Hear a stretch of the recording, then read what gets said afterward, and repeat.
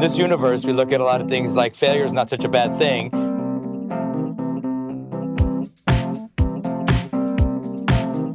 If you're not failing, maybe you're not trying hard enough. All right, we should probably start our actual podcast that we do. 1, 2, 3, 4, 5, 6, 7, 8, 9, 10. 11. 12. I forgot that I'm the one who starts the podcast. Yeah, we just count until you start the podcast, Andy. Yeah, we could have just kept going.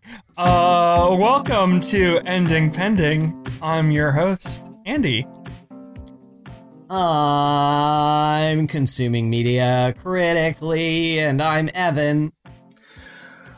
I'm starting not to like Donal Logue, and I'm Ronnie. If you can tell by those introductions, Ending Pending is a podcast where we discuss television shows which have only lasted for a single season. Except when we don't do that. We are currently covering NBC's Terriers. But before we get into that, I have a bit. Can't wait. I need a bit. I need a bit to jazz me up, to bring me back to life, to sprinkle some spice on my life. What's the bit, Andy? This is the first bit of 2021. It is. It is. It is. And boy, howdy. I could use a good bit. Yeah, no pressure or anything, but the reason this is the first bit of 2020 is because our country is on fire. Yeah. So. Right.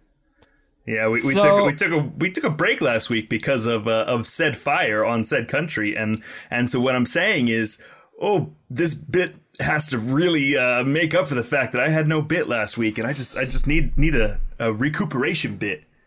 So I would like to, before I do the bit, invite the audience to step into the kitchen and see how the sausage gets made. Sure. So I'm going to explain kind of the concept of the bit and what's going to happen after the bit, because I have a second hidden bit behind the bit, and then in between that is going to be like a bit sandwich, and we're going to do the bit. Did everyone follow that? I appreciate what you're doing here, Andy. I trust you to lead me in the right direction. So I'm getting real bit blue balls over here, though. I'm really excited for this bit. I don't like that string of words that you put together, Ronnie. So this bit, I came up with this bit after watching the first 3 episodes that we covered on Terriers before we watched the 4th. And then the bit got super relevant with Bean Dad.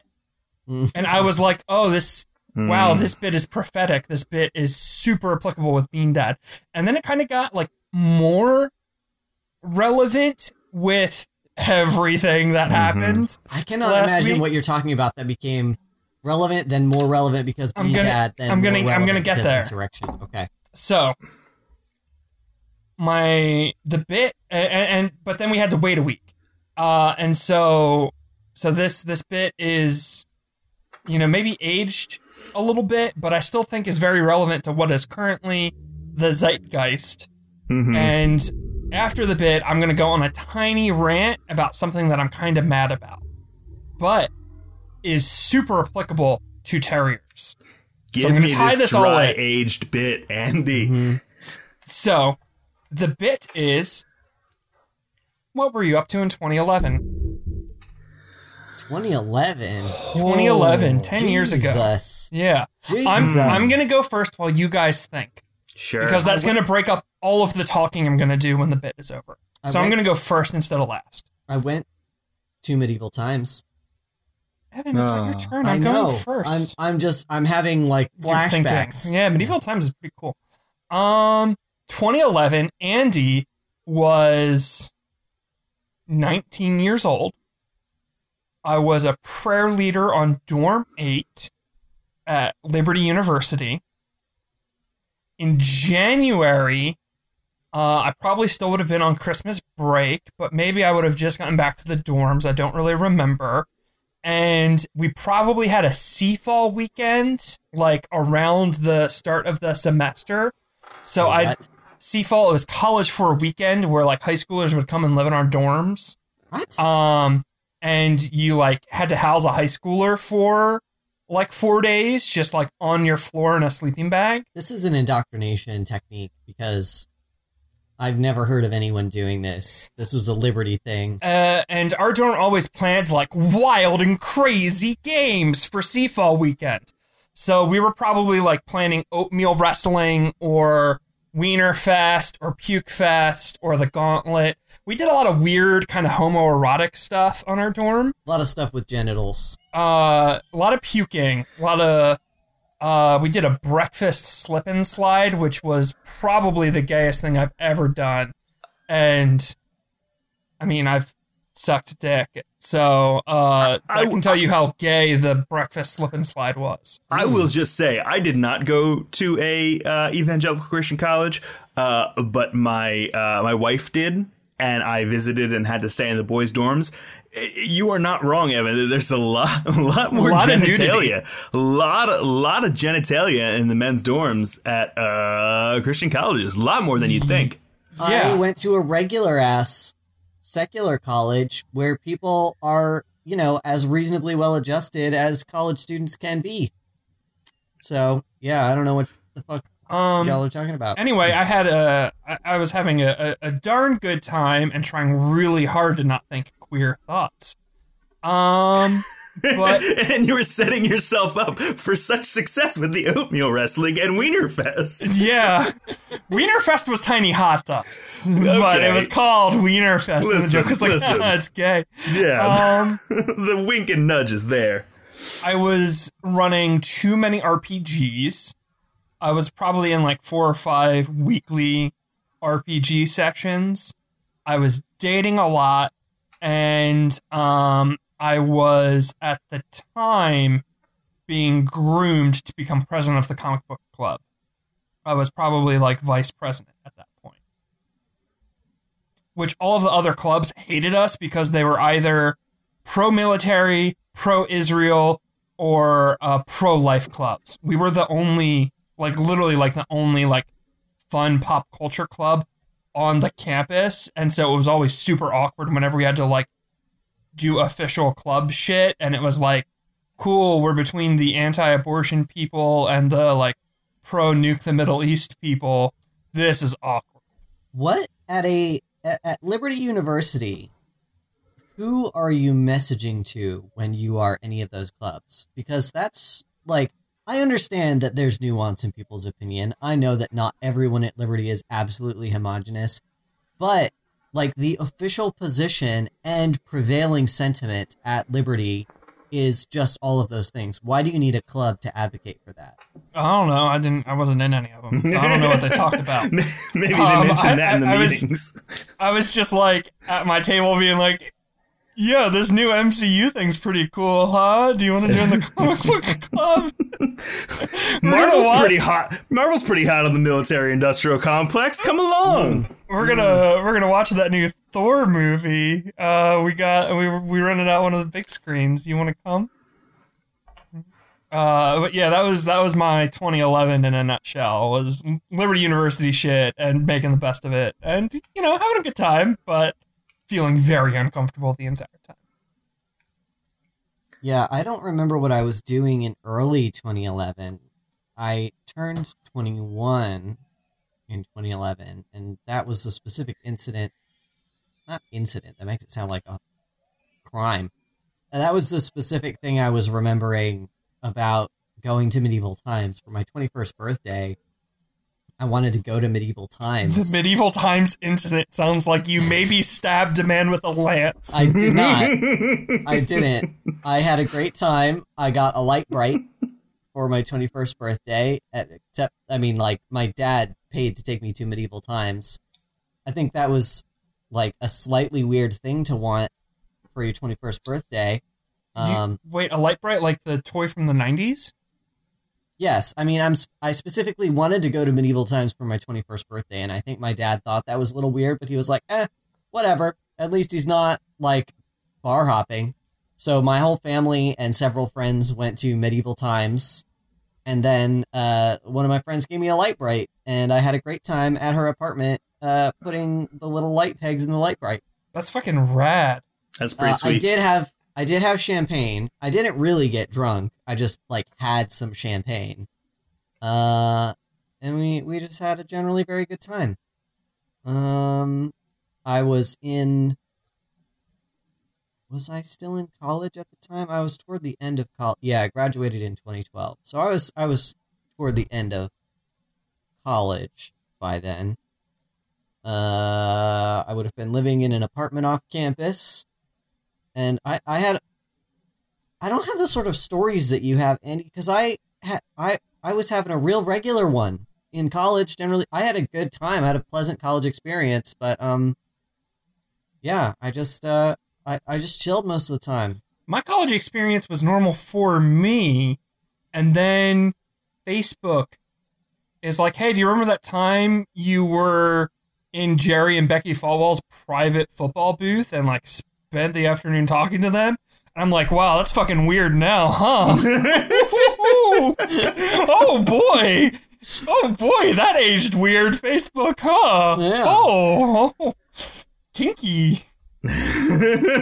You almost could have been a pool boy. You could almost have been there. Mm-hmm. What's the non-binary of pool boy? Pool officer. Pool lad. Pool fighter. Swim champ. Ronnie, what were you doing in 2011? In 2011, I was still a journalism major at Bucks County Community College before that. Gotta love Bucks. Gotta love Bucks. Centurions, baby. I wrote for the Centurion for a little bit and studied under the professor Tony Rogers, who was a fine guy, but not a great professor. He's the professor that made us buy his book for the Bucks County Community College journalism class. And I had just gotten back together with my longtime girlfriend from high school. And we were in it for the long haul. So I was getting as depressing as it sounds, and it kind of like it feels that way looking back. I was kind of getting my ducks in a row for the rest of my life, because it was just like, well, this phase of my life is just a phase. It's just a thing I have to get through until I get to the next phase, which is marriage and settling down. How old were you when you got married, Ronnie? Too young. Can I say I love my wife? I love my daughter. I love the marriage that we have. I got married entirely too young. Yeah, you just wound up in a good marriage purely by dumb luck. Yes. Ronnie, Which is not in any way a diss to you or your wife or anything like that. You're wonderful, both of you. But I just mean, like, no two people are the same at 21 as they are when they're real adults. We are super not the same people, and we just have lucked out that, like, as good as we were then, we have like grown together instead of like grown in like different like opposing ways. So that's also incredibly lucky. I do not give this advice to anybody that they do what I did. Do not do what I did. Did your parents pay for your wedding? Somebody had to have. Sure did. Yep, they split it. Dope. So yeah, I was making ill-advised decisions that ended up working out just fine. And I was on the precipice of changing to my fifth major. Just in time to graduate college early, because I don't need this college life. I'm getting married. I was also 19 at that point, because thank you for doing the math in advance for me, Andy. I got you. And yeah, it was basically that. I wish I was doing fun stuff. I went to a college where I had a dorm for a semester, and then I left that place and just worked. Just had to work to afford my future. At Dick's Sporting Goods. Oh boy, I had some bad jobs during college. I sure did. I had one terrible retail job. I had one fairly good retail job. I worked at like a little boutique shop in downtown Frederick. That was actually a pretty chill time, because it was it was not a cheap place to shop, but it wasn't so expensive that it exclusively attracted assholes, you know? So pretty much everyone who came in there, like, knew what they were getting. So I worked at Joann Fabrics before that. Like, that was the bad retail experience. And then when I worked at the shop downtown, like, we didn't have people, you know, like, haggling or complaining about how expensive stuff was, because they knew it was an artsy fartsy nice place, you know. So that was pretty all right. Anyway, what's the punchline of this bit, Andy? So what do you lead me up to? The punchline of this bit is we were all pretty different people 10 years ago. I think it's fair to say. Mm-hmm. Absolutely. We've all changed and grown a bunch. Mm-hmm. I think it's fair to say that we probably are a little embarrassed about maybe some of the opinions we had back in the day. We were maybe, you know, insensitive on certain subjects, or have grown and come to understand, you know, nuances better as we have gone through this thing called life. Mm-hmm. But none of us were bigots 10 years ago. And if you were a bigot 10 years ago, saying, oh, well, that was 2010, is really a bad excuse, isn't it? 10 years ago. What I hate when people say, like, oh, well, that was 10 years ago, as if that means, like, oh, well, that was 1956. Like, no, 10 years ago was 2010, baby. Maybe. Don't be a fucking bigot. So, you know, looking at you, Bean Dad. Looking at you, Bean Dad's friend, Jeopardy Man. Maybe if you have some really fucking bad takes in the year of our Lord 2010, saying it was 10 years ago isn't a good excuse, because guess what, motherfucker? It was 2010. And if it was 20 years ago, in the year of our Lord 2000, right? Yeah, 2001. That's a real fucking bad excuse, too, because guess what, motherfucker? It was 2001. I understand what you're saying. I'd like to caveat this with, like, if you had some real shitty opinions when you were not yet a fully formed human, like when you were a teenager, that's a whole other thing. Oh, for sure. I do think saying, oh, well, I was a teenager is a pretty good excuse. Guess what? Yeah, you should still a lot of people as teenagers were shitty. You should still say, if you were a bigoted teenager, wow, shit, I was really wrong. I'm so sorry. I've learned so much and made attempts to, like, make amends since then. You feel me? Yeah, and, like, maybe you were raised in an evangelical cult and you believe some problematic shit about the world. But, like, you can still fully own that and say, I've learned and grown and changed. And, like, those opinions were, in fact, problematic, and you're right, you should call me on them.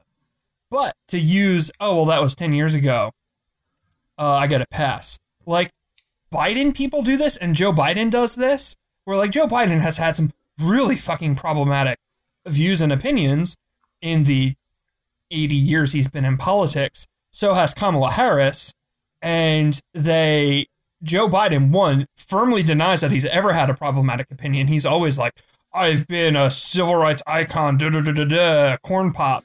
And it's like, no, my guy. In fact, you've said and done some really fucking racist shit and some really homophobic shit pretty fucking recently, my dude. But he's like, I've never done that. And they're like, oh, well, you know, maybe he did, but no, it was 10 years ago. As if that means anything.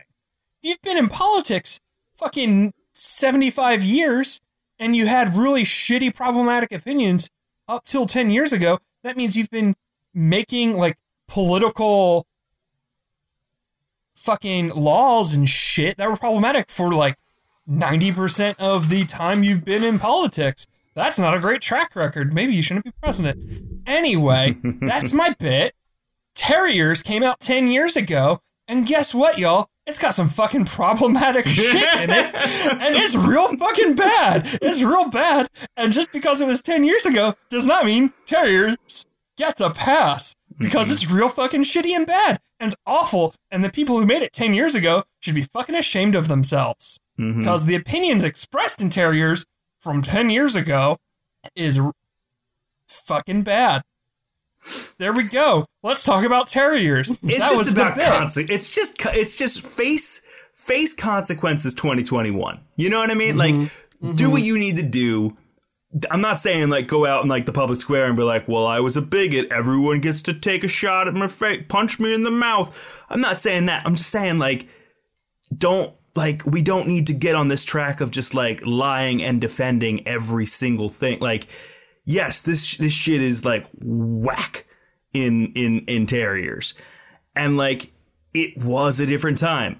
But to Andy's point, that is not an excuse. We move forward. We fix what was broken by us if we have the ability to do that, and seek out the ways that we can fix what is broken by us, and own it. And I don't know, just it was a different time argument, I think maybe can hold weight with like a dead author from the 40s. Yeah. To be like, you know what, Tolkien, he had some problematic views, but it was a different time. And like we can recognize his bias and his issues, and also realize that it was, I don't know, the fucking 30s and shit. But even then, the only reason that it was a different time and people weren't aware is because they were actively silencing the people, or alienating and subjugating the people who could take a stand and say, hey, this makes me feel like shit. That's also, why it was a different time. It's not like nobody came to progressive, like by our standards, progressive conclusions at those times. Right. You know what I mean? People knew that slavery was wrong when we were doing slavery. Not a lot of people would talk about this, but there were people in society who wrote and spoke and made clear that they fully understood how deeply wrong slavery was when slavery was a thing that was just socially accepted.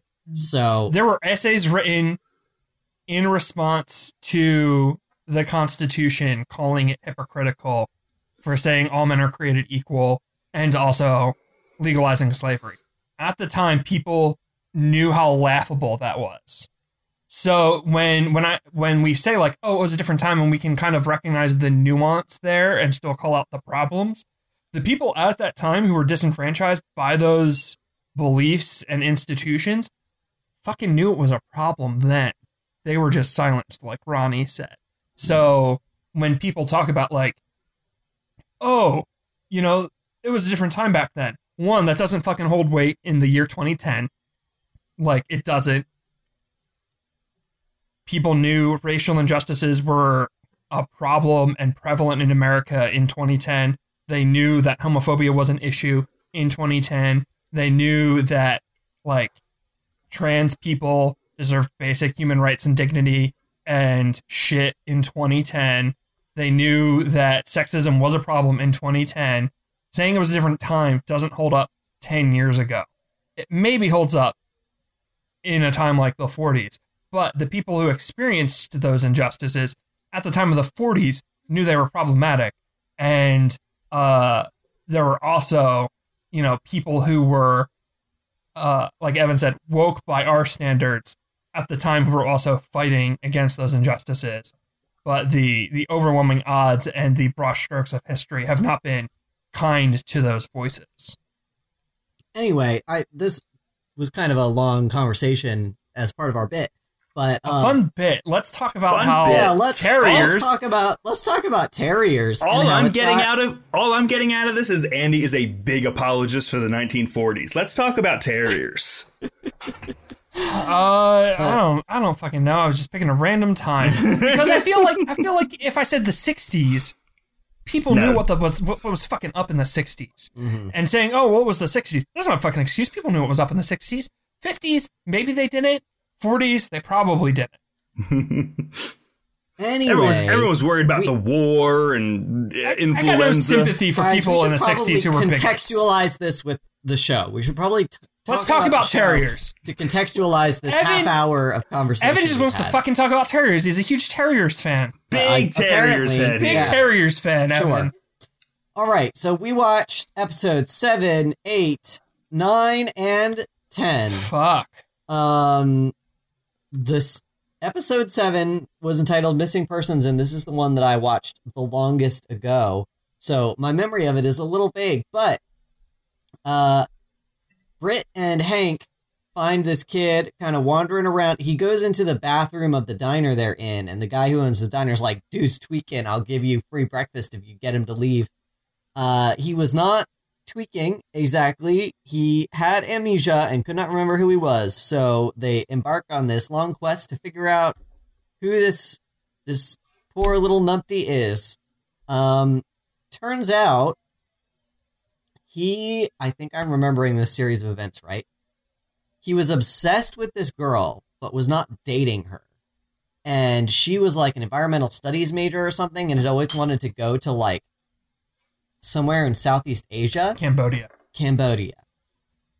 And he was going to like surprise her by taking her, and he was going to thereby like win her heart, even though she was not interested in him. So he had like bought tickets to Cambodia and had started taking like anti-malaria pills. And a side effect of the anti-malaria pills is that they caused him to lose his memory.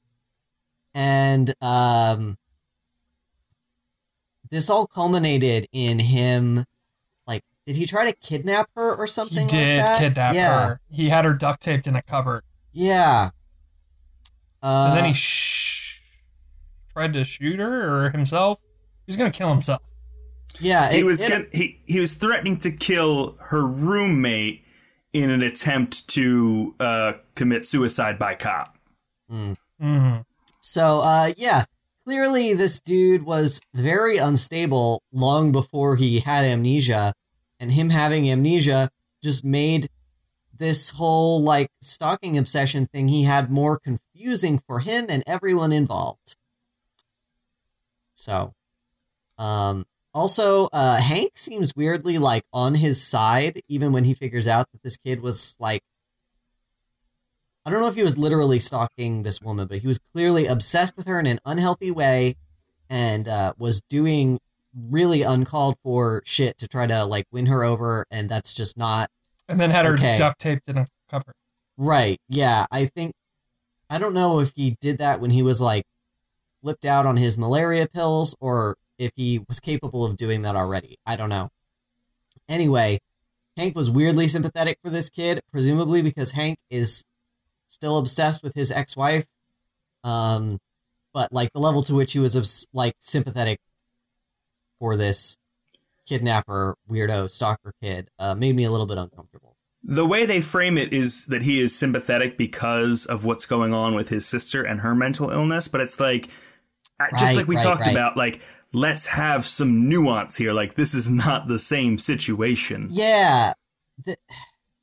I don't think the episode ends with like, with Steph going to assisted living because she's like, I just need more help than you can provide, and it's not fair to be here right now. Like, I'm gonna take care of myself. Like, oh, that's like, you're a healthy person managing the mental illness that you are able to manage. Excellent. It's not like this kid is not on the way to that. Like it's just, it is a super false equivalency thing that just like is very irksome. They didn't establish him as being mentally ill in any way, did they? They just, he went wacko because he, like, there was some side effect to these malaria pills that he didn't know about.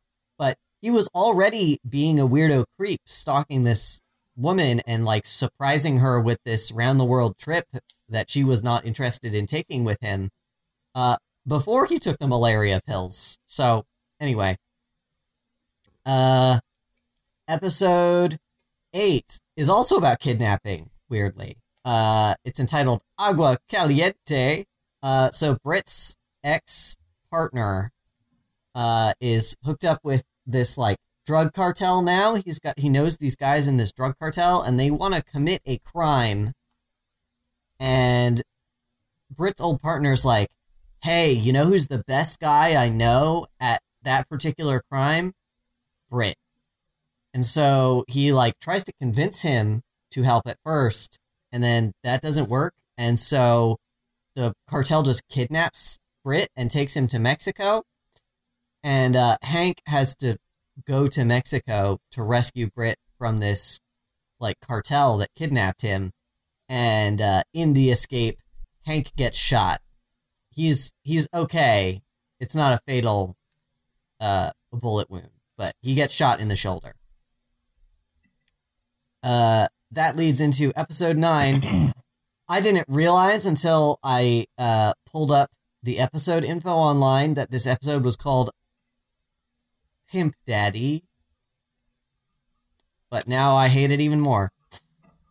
This episode's real Brit-centric because Hank got shot recently and is doing physical therapy and stuff.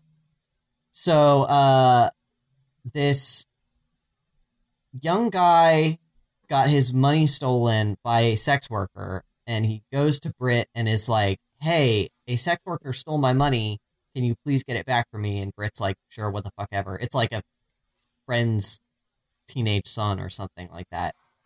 And so as a result of getting on this case, he meets this trans woman who is a sex worker named Michaela, and she like agrees to give this kid his money back because it was like essentially all some kind of misunderstanding.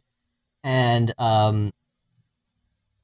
it turns out that she knows another trans woman who was murdered, and she wants Brit's help in figuring out they know of a murder case, and they know of a victim who was found murdered, but as far as they know, like, the victim is a man when everyone who she like socialized with knew her as a woman. So they're trying to like piece this case together from cases that seem unrelated because of the way the police are handling it. I'm going to interrupt you. It's not quite that. It's kind of worse than that. The woman is a trans woman, and Michaela refers to her as post-op, and she believes that the cops don't care about her, and the only reason they haven't been able to identify who she was is because they don't care, and she wants Brit to find out this person's family so that she can go and tell them that their child is dead. And so she has the idea of, well, maybe she was reported as a missing person under her dead name, and that's why the cops were never able to find out who the family was. Mm-hmm. So they end up like dead naming her a bunch, and going to her family and dead naming her a bunch, and it's real bad. Yeah, we'll get into that. Yeah, for sure. They do not treat trans women well in this episode. So Brit is helping to solve this murder case, and also goes with Michaela to tell the murdered trans woman's parents that she is dead, but they, as Andy said, they do in fact refer to her by her dead name, like when they're informing her parents of her death, and like the parents never find out that their child was a trans woman. So, not quite. Don't they not? Because they go... No, they knew that she was a trans woman, but they specifically say that she became a good man and died a good man. And that this family who disagreed with her, they like misgender her a bunch. I believe they mentioned that the family never accepted her as a woman, and that is why she left and ended up becoming a sex worker. I remember them speaking about the family not being accepting, but I don't know that they went into detail about her having transitioned before leaving home, because the parents say, we don't even know why she ran away, or why, like, they misgender her, of course, but like, we don't even know why she ran away. I think she was like in the closet at the point that she left her family. I'll say that this episode was so fucking bad. Yeah. It is hard to exactly sort how transphobic it was, because everything about it was pretty fucking transphobic. It was very transphobic and very, like, the show didn't know what it was doing. It was clear, and we'll get into this later, it was clear that it didn't seem like there was any trans people to consult on this. Mm-hmm. And it seemed to confuse probably cross-dressers and drag queens and trans women. Yeah, and notably had a drag performer playing the main character, Michaela. So it was just a whole mess. We'll talk about it when we're past the summary. Right. Oh, meanwhile, Gretchen, Hank's ex-wife, is about to get married, and Hank is trying to dig up whatever shit he can on her current fiance because he has a problematic attachment to his ex-wife, and he finds some old article about Gretchen's new fiance's family running a daycare where the fiance's parents / family members / some people involved in this daycare like molested children, and Hank suspects that the new fiance might have been involved in this like child molestation when he was like a teenager or something.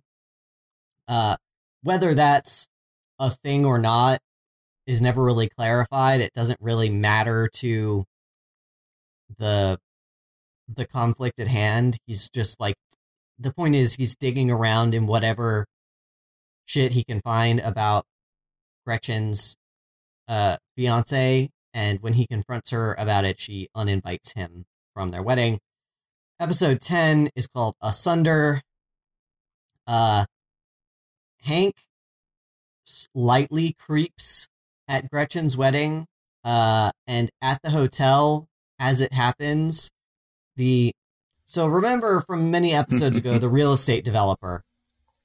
There was a higher level real estate developer who was his boss, and that guy had a lawyer.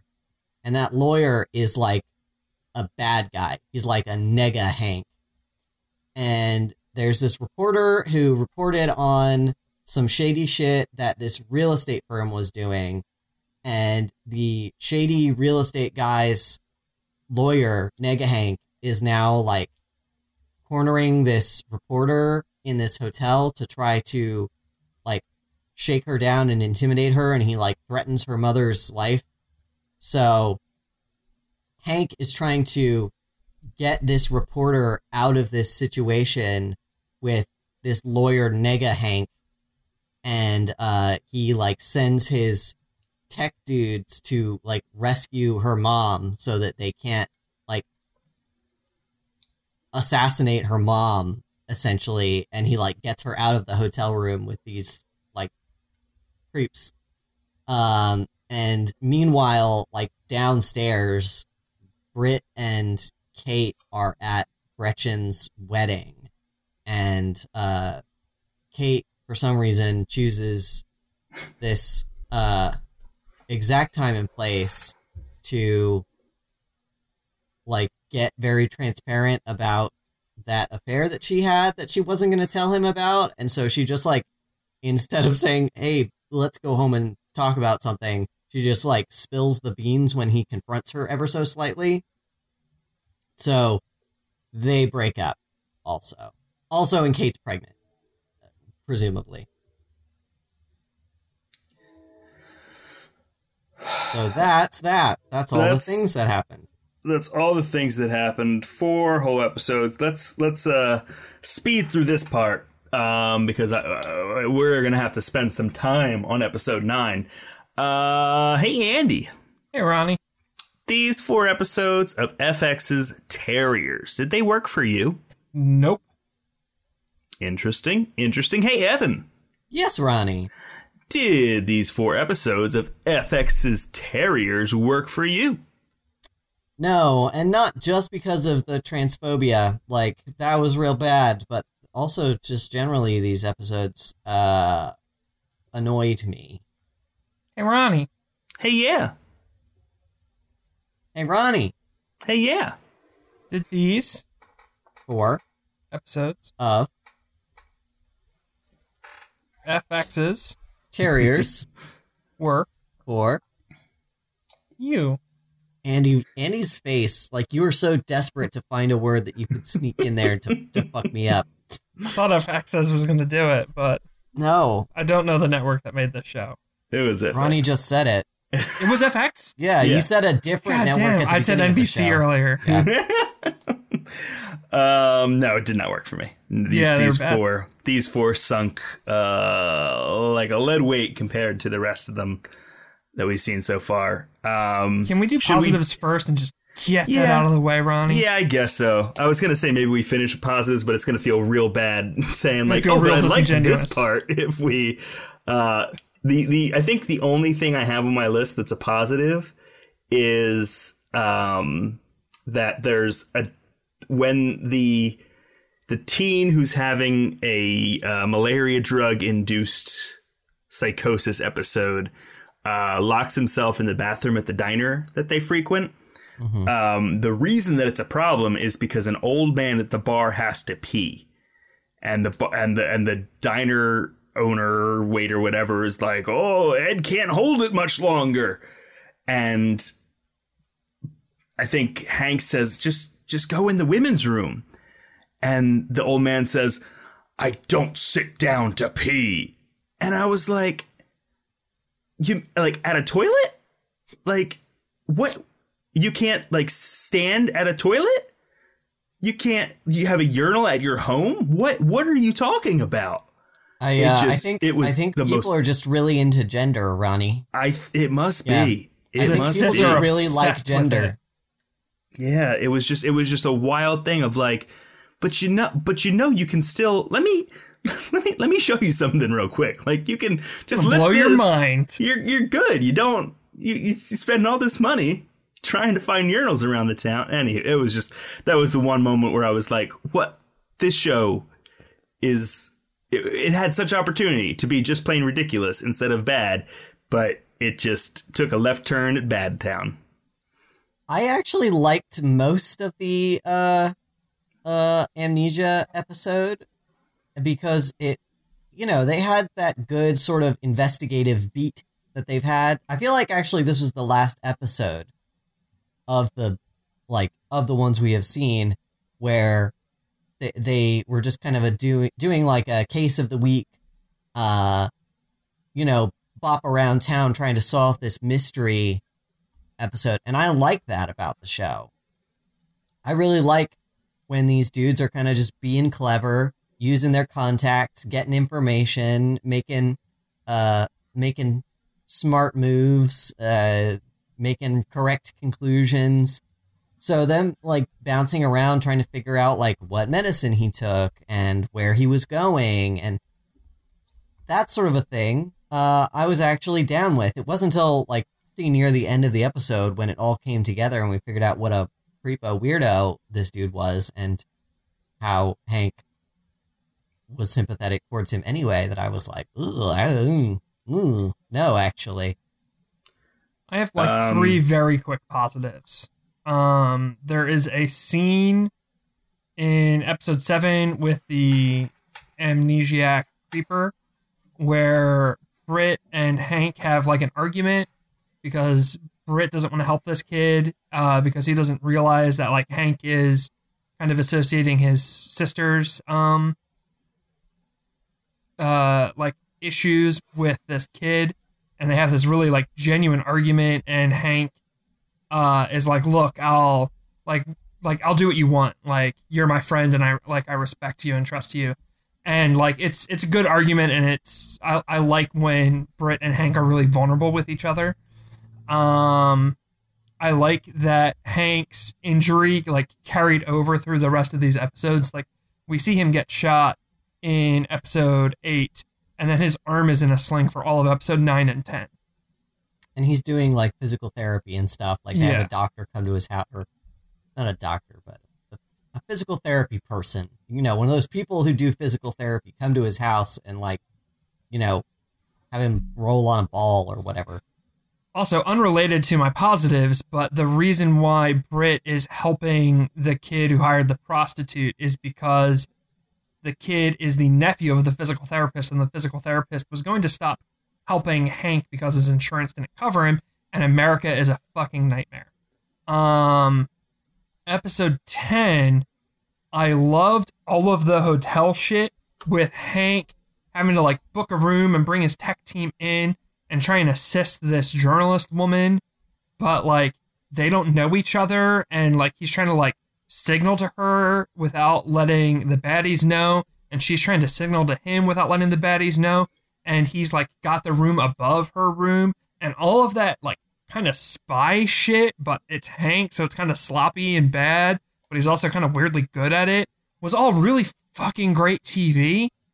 It's just that it was kind of ruined with Hank being a fucking creep. Yeah, I was stressed out by the wedding happening downstairs the whole time. Yeah, at his ex-wife's wedding. So, overall, like, really fucking cool stuff was happening there, and it was a great concept, and all the actors were really good, but kind of ruined with Hank being a creep, and kind of ruined with Britt and Kate's weird, unhealthy shit that was, like, exploding at this poor woman's wedding, and like just let Hank's ex-wife have a nice wedding. Can everyone just fucking chill? Anyway, those were my positives. The only other thing that I had was in episode 7. As we said, it is like once you realize kind of what this case is, it is not great. And Britt points that out, that like this is not like our thing. We are constantly chasing down these leads that like don't lead anywhere, i.e. do not lead to money, because you just get like on a power trip about it. And he talks about like, he confronts Hank about like the imbalance of power in their dynamic in their relationship. And it's like, yes, like take charge here, Britt. Like that was a good moment because it was so true. Like it was so, even in episode 9, you know, Britt kind of points out like, oh, I'm not really the brains of the operation, so I have to wait for Hank, and he kind of is like, no, I can do this, and he does like the stuff that, you know, Hank would do, and it's fine. It's just Hank has soured in these last episodes, and I was very happy that Britt kind of like was like, yes, there is a balance of power here that is not healthy for a business partner or friends. You know, on top of the fact that Hank knows about his girlfriend's infidelity, and is continuing to be like, hey, keep not telling him. You know what always solves high stakes emotional problems and intimate relationships? Lying works. Lying always works. I have in my notes the very first note of episode 7. This sucks because Hank is still likable as a character, but he's a real fucked up friend, which means no, he's not still likable as a character. This is a fun fact. The pervy kid who hired a prostitute is little baby Cal Kestis from Jedi Fallen Order, and it was super weird seeing him as a pervy young man mad about a prostitute that robbed him. But listen to Force Friends Rewatch, where we talk about things like Jedi Fallen Order without the weird baggage of the actor trying to hire a prostitute and getting mad that she robbed him. Classic Jedi problems. Yep. Can't tell me that's not happening on Kashyyyk? No, that's the Wookiee planet. What's the capital? Can you imagine prostitution on Kashyyyk? What a strange system that must be. Well, Wookiees are all communist, so they don't have any form of currency. Bonobo monkeys managed to do prostitution, so I'm sure every sentient species has figured out prostitution. Communist Wookiees isn't canon, but look me in the eyes and tell me that they have a form of currency when they don't wear clothes. Where would they keep it? I'll tell you this. Chewbacca has no pockets for money, but has a bullet bandolier. So he also has a purse, so fuck your gender roles. All right, let's... You want to just talk about the transphobia episode? Let's talk about the transphobia. Let's just get that all out. Let's get it out. Let's confront this because it is important to discuss. Yeah, I don't mean that as like, let's throw it away so we can praise the rest of this show. That's not what I mean at all. I just mean like, let's get this out of our systems. We've been sitting on it for a couple weeks. So the first thing I want to bring up is Michaela's introduction. She, while talking to Britt, peas in an alley standing up. And that is I would say the first sign that this show does not understand the difference between like drag queens and trans women. I don't think a trans woman would have been comfortable with that. I think a drag queen might. And there are many signs pointing that Michaela is a drag queen, and there are many signs pointing to that no, she is a trans woman. And it really muddies the water about the issues this episode is trying to discuss and like the identities it is trying to advocate for. Yeah. The sort of like the most awkward thing is that I genuinely think that the writers of this episode were trying to be sympathetic to trans people. Because Michaela is not portrayed as a bad person. Like, I didn't realize until, like, most of the way through the episode that she was definitely meant to be a trans woman and not just, like, someone who dresses in drag and also is a prostitute.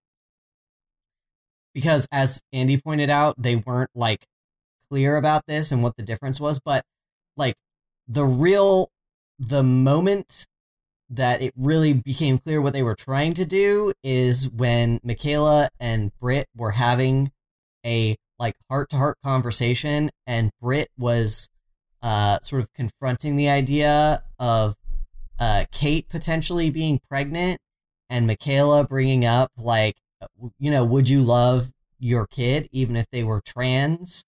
And she doesn't use that language, but that's what she's asking. And that's sort of when I realized, like, oh, this is trying to be an episode about trans people. And clearly they were trying to confront that issue. And clearly the writers of the show were saying, like, yeah, you should love your children, even if they're trans. But then they clearly didn't do any research on trans people. They didn't bring in a trans person to consult about, like, how to sensitively handle trans issues. So it's really, like, don't get me wrong, it is absolutely fair to criticize this episode, but I'm also generally of the opinion that it's better to do representation and not do a great job than to not do it at all. So I don't know if I want them to have not made this episode at all, but, like, man, They really screwed up. They really did a bad job. They just really did an objectively bad job of representing trans people. I almost don't know if there's anything worse than a, like, well-intentioned ally patting themselves on the back for totally missing the fucking ship. Because this episode, well, like, Evan's point is, I think, 100% accurate. I do think this episode was trying to say something positive. And I do think it, like, was not a mistake that it's the episode where Britt thinks he's going to become a father and then is confronted with, like, will I love my kid no matter what? And, like, that's interesting and powerful stuff. And, like, Britt, who's kind of, like, a manly dude, like, having to, like, ask those questions and, like, consider, like, oh, well, what if my kid is gay or is trans? Like, what will that mean to me as the father? And shit like that. But this episode also can't help but punch down at trans people with Britt and Hank both making offensive transphobic jokes. And, like, that's so shitty to have, like, to be like, oh, like, this is the episode where we talk about how trans people don't deserve to be murdered.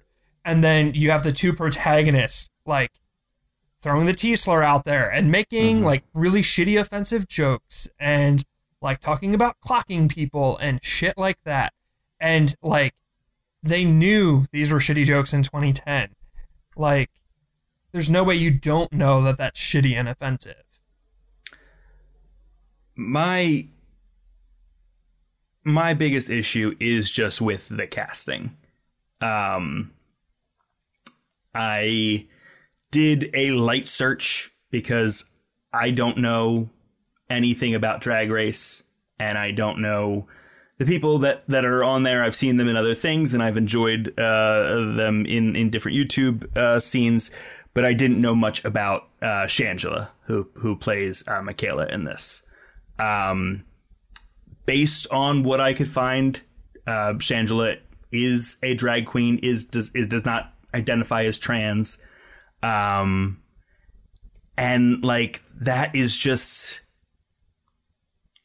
like, it sucks because I'm not saying that's the only reason why they felt comfortable writing jokes that include the T-slur and include jokes at the expense of transgender people, but like, would they have if you had a real live transgender person in the room reading over the script?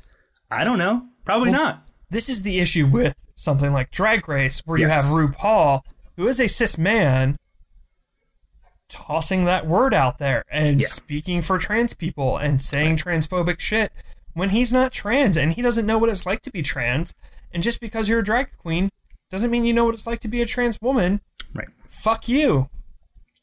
I in my search, I stumbled across a Reddit showing Shangela from poignantly enough, Andy, about 10 years ago on Drag Race, basically just saying that another drag queen looked like she was transgender and that she was invalid as a drag queen in that case, which fucking sucks. And all of the comments were, it was clearly a very RuPaul friendly board, and all the comments were like, you can't hold this against them. You know how their thoughts have changed. Like, this is a totally different. Fine, whatever. I don't care about what that is. That episode and this episode were both in the 2010-2011 range. So that person is being transphobic on the show where they're famous for, and also taking roles where they are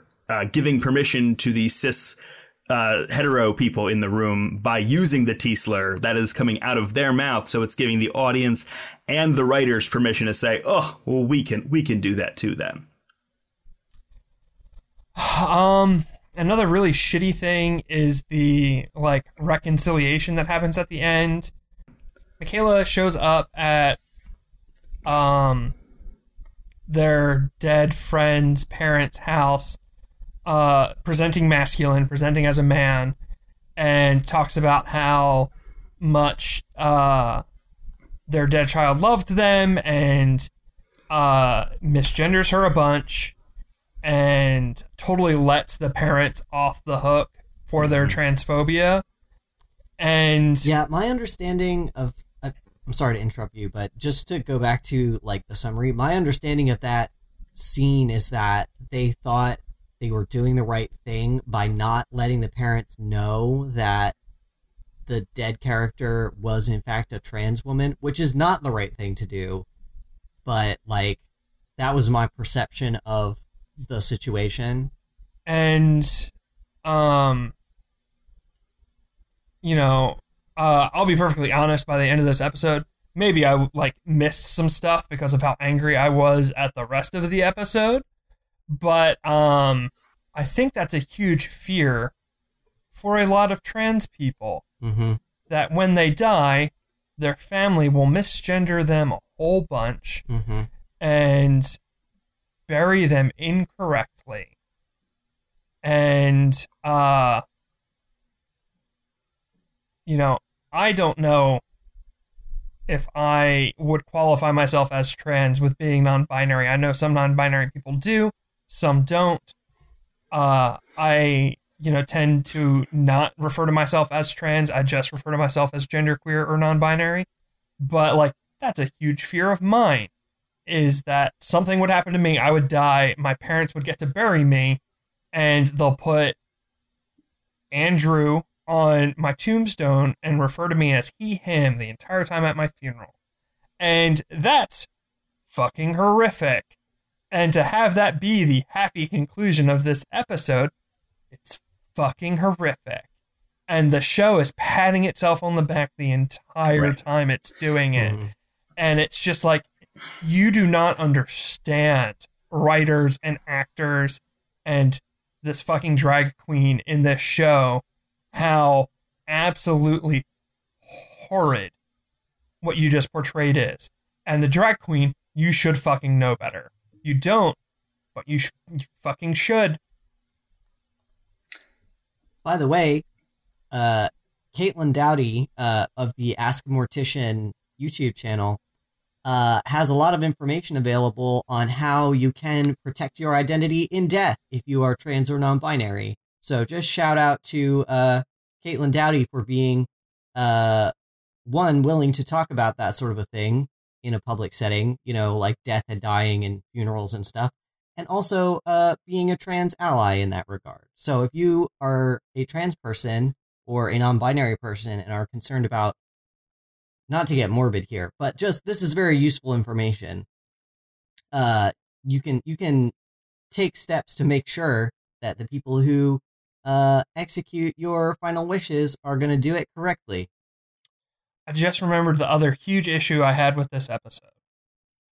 So the reason the entire theft of the money with fucking little Cal Kestis is little Padawan Cal, little horny Padawan Cal Kestis is like, I'm going to be a man soon and I haven't lost my virginity, and he's desperate to lose his virginity, so he goes to hire a prostitute for $400.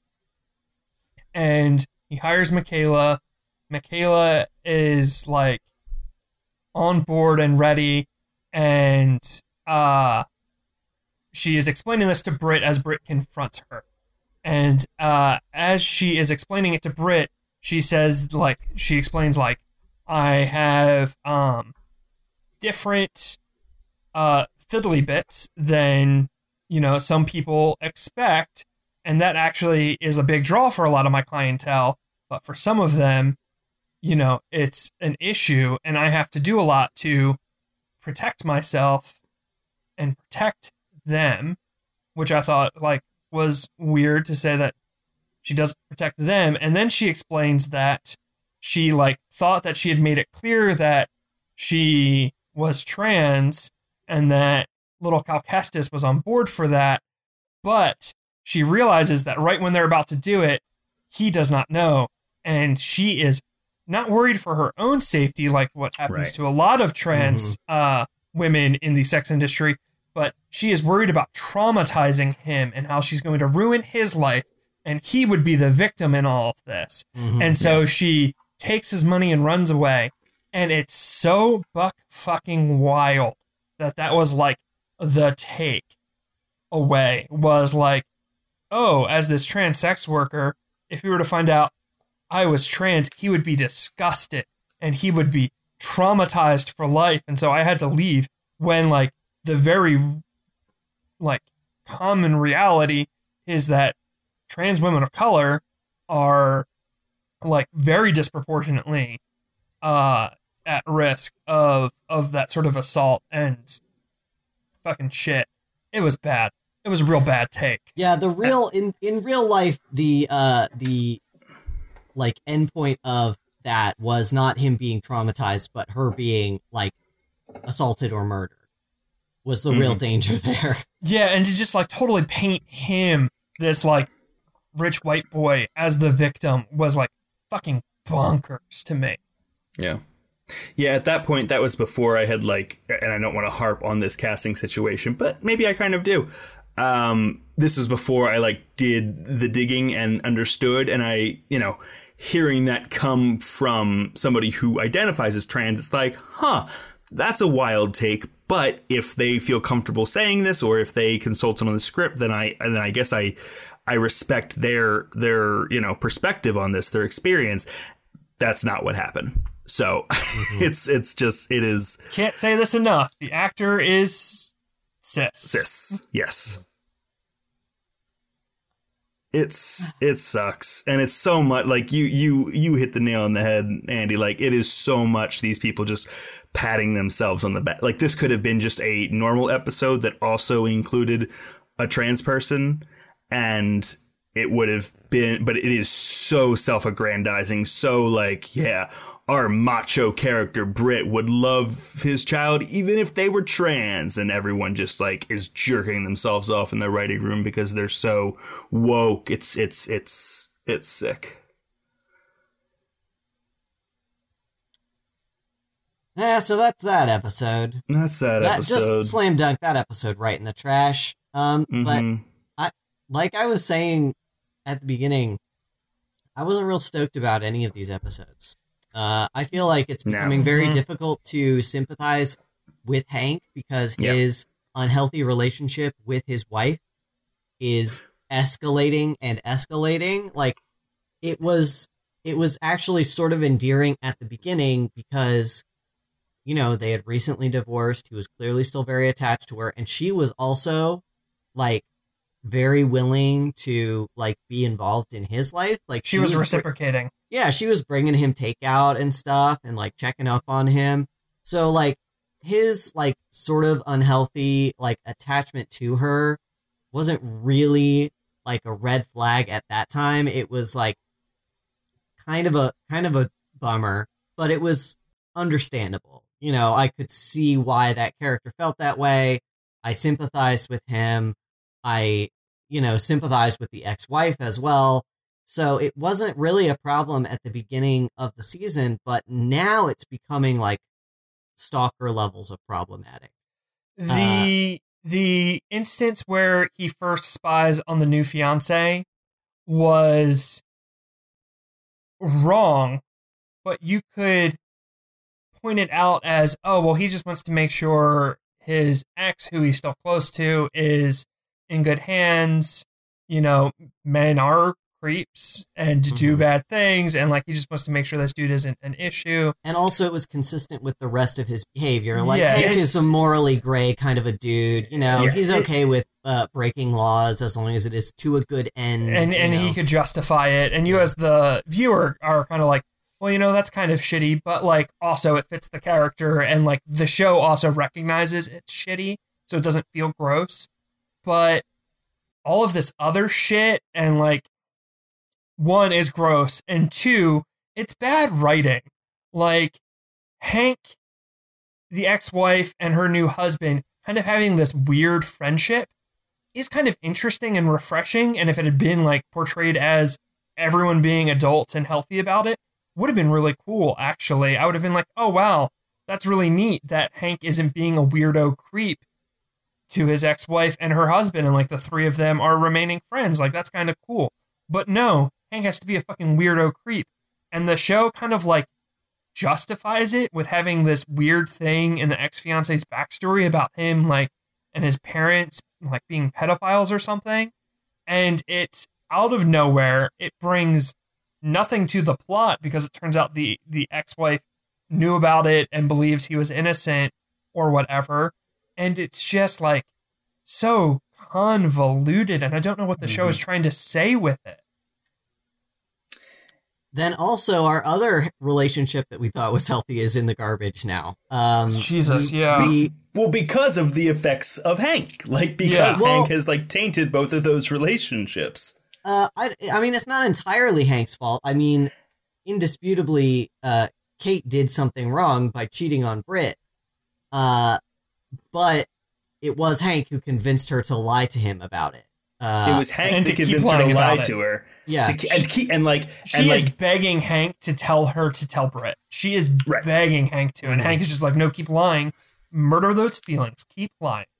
It's like we talked about early on how like we liked that there was not like a will they won't they between like these two, that they were going to have like an illicit affair because they have this relationship that's a little bit deeper than just like your coworker's fiance. But like this is worse, of like him more or less like it's not blackmail because he's not threatening her, but like having this in his back pocket and like not only like telling her, hey, like lie about it, continue lying about it, but then telling Britt like, hey, you know, this thing you want to propose, maybe wait on that, maybe like influencing him because of this knowledge that he has, that he's being a bad friend to Britt. He is being like some kind of, he's being manipulative. I don't know what the word, like the abusive term would be, but it's some kind of manipulation to Kate, and like doesn't have to deal with any of the repercussions because he's just like, well, I don't want my friend to get hurt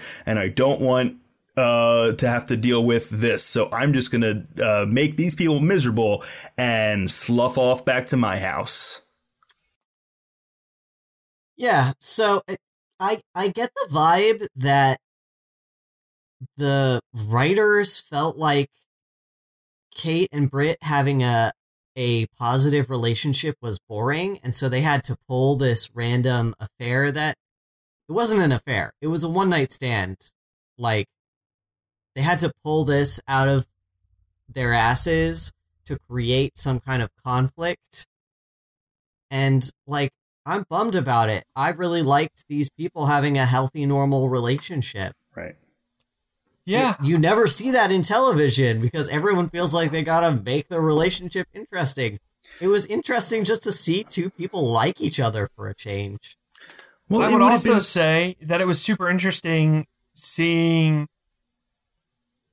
Hank's wife's new husband, fiance, like just having a positive relationship with Hank. Mm-hmm. Like the fact that he was like bending over backwards to like be kind to Hank and help Hank out with stuff was really refreshing. And like there wasn't this weird jealousy angle. And they fucking tanked that too. There's a show, there's a storyline here where Hank, because he is morally gray, hints to Kate that she should not tell Britt. And this is as Hank is on the brink of like ruining the relationship with his ex-wife and her fiance because of his creepery and because he's like trying to self-sabotage. And then Kate does not take his advice, tells Britt right away. They have hard times but are able to reconcile. And then Hank sees that and is like, maybe I won't throw this relationship in the trash. Maybe there is sense in like just being honest and coming forward and trying to see the best in people. And like you get to have your conflict and things get reconciled and it does still add some layers to the plot. But like you don't lose these like likable characters and these likable dynamics, these likable places where they are. Like that's what made this show was Hank was extremely likable despite being basically a piece of shit. And he got to hang out in circumstances, in places and in groups of people where we enjoyed seeing him. And all of that is gone. Hey, Ronnie, you're hired. It's I know. Didn't I do a treatment for earlier in the season too for the weird stuff? It's all. Man, y'all. There were issues in the first 6 episodes, but I was genuinely really enjoying this show, and the theme song would come on, and I'd kind of like do a little dance and like hum along to it because it's a catchy theme song. Yeah. And so often with Ending Pending, we watch garbage. So I was like so excited to be enjoying a show and looking forward to it. And these 4 episodes were rough, y'all. Like the theme song would come on and I would look at Evan and be like, I need a beer. Like, fuck this. Yeah, you know we put off watching the like each one we would put off watching progressively longer. So I was watching episode 9 and I got halfway through it before the capital of my country was stormed by domestic terrorists. So that's where I was. And you know why it's been so bad? There hadn't been a dog in this show since episode 3. Yeah, also what the fuck is your show called Terriers for? There's not even any doggos. I will say that there's not much I want to do at a diner to get free breakfast. I fucking miss diners. Yeah. Fucking miss diners. You know what I miss? This is I'm not even, this is such my privilege is showing out my ass. I miss tableside guacamole. It's okay to miss that, Ronnie.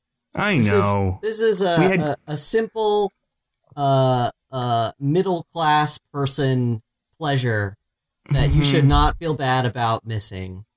Kirsten made good guacamole and Lila liked it. And I realized that Lila in her, I mean, we've known this before, but Lila in her cognizant, her like cohesive life, the life that she can actually like remember, I assume, has never been to a restaurant, and therefore, like, of course, has never had tableside guacamole. Mm-hmm. Which is like the least important thing ever right now. But yes, a diner sounds absolutely wonderful. Yeah, I mean, if you want to feel better about your, middle class privilege, I watched a YouTube video by Strange Eons where she and her girlfriend went to a furry convention, and I had the strangest, like, depressed pining for just being at any convention ever.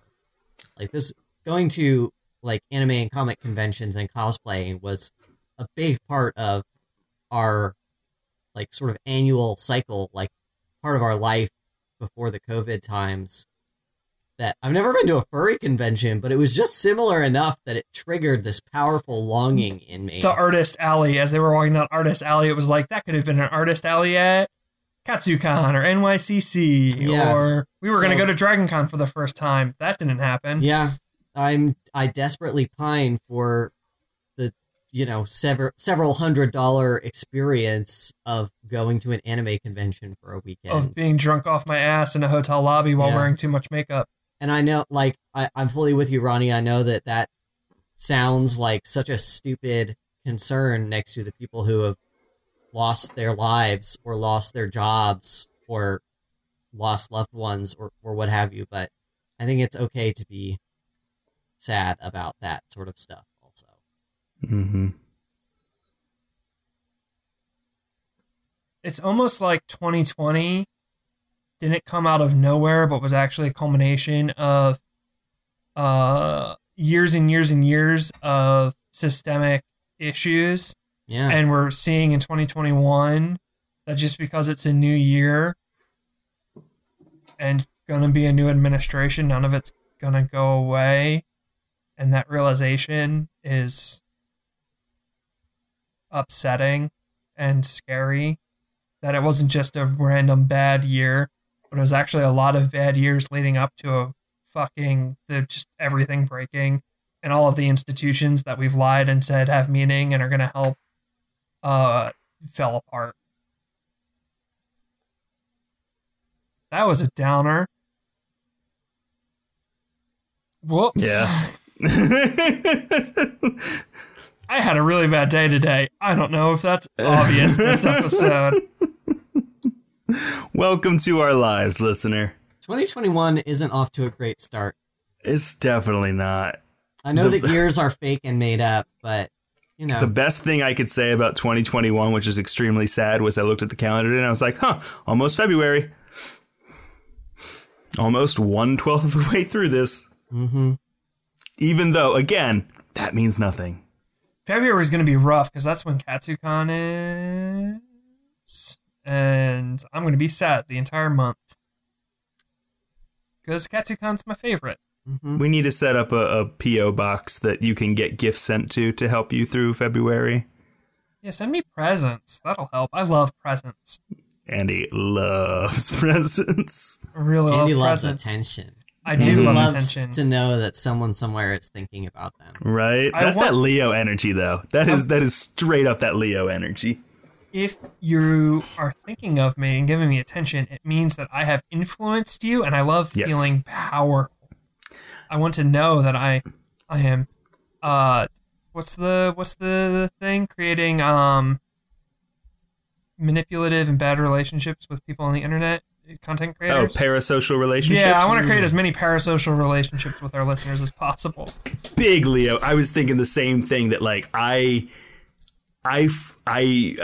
you can probably guess by the fact that, as we talked about, got married at 21, I fall in love very easily.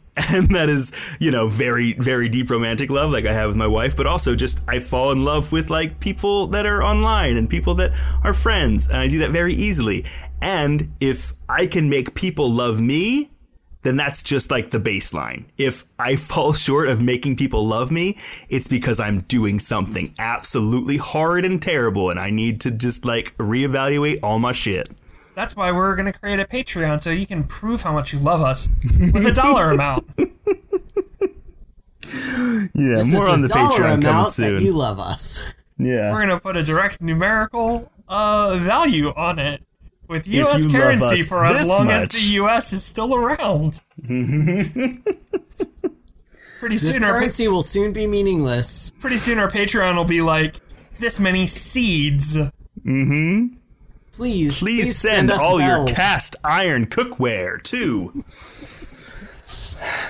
Oh boy, this has been a dark episode, y'all. We confronted some guys. tough things. We talked about the past. Next week, it's all about the future, baby. That's a all good about that philosophy, future. Ronnie. In the midst of all of this, let me just say, Ronnie, I love you.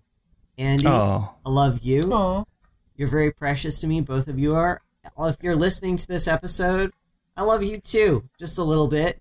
I don't know you, but don't take it weird. Unless you're one of our friends. I love all people in a, socialist, empathetic way where I believe that you all deserve to have good things and deserve to be happy and deserve to have free time and deserve to have your basic needs met. So I love all of you too. I'm going to say something positive too because I think that was a really good idea, babe.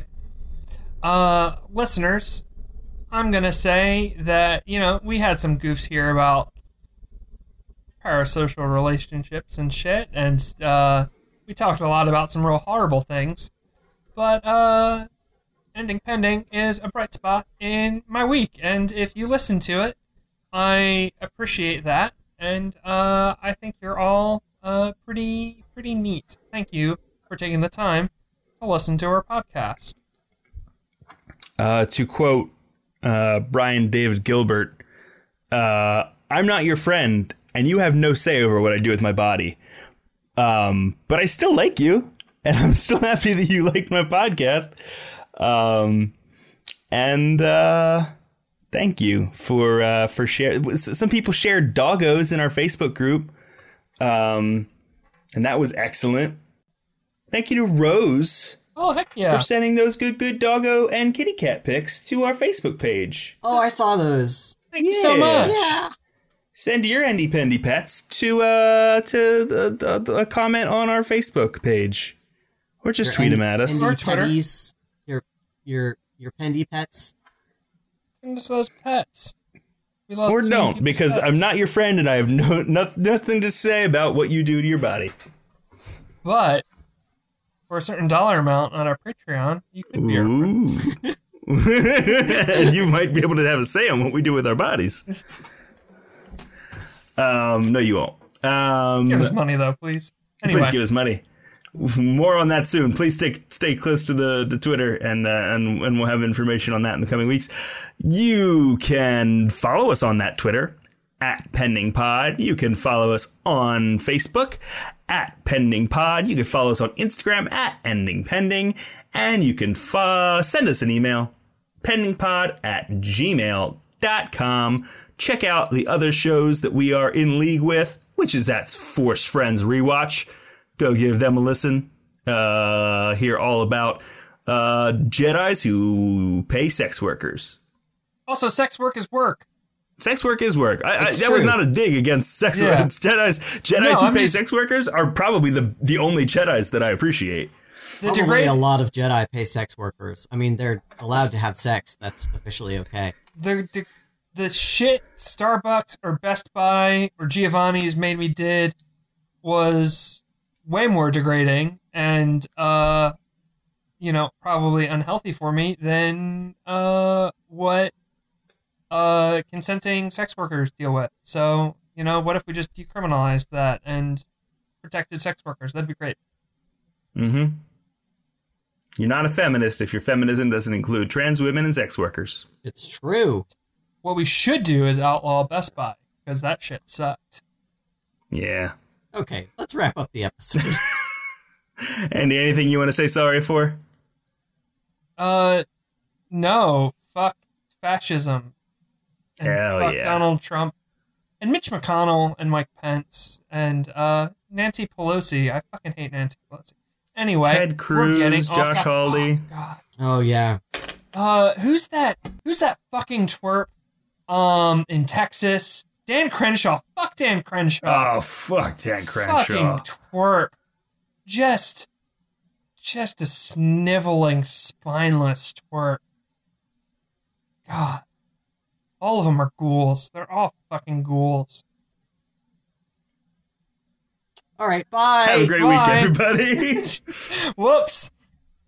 It's been a lot. Pardon us. It's been a lot.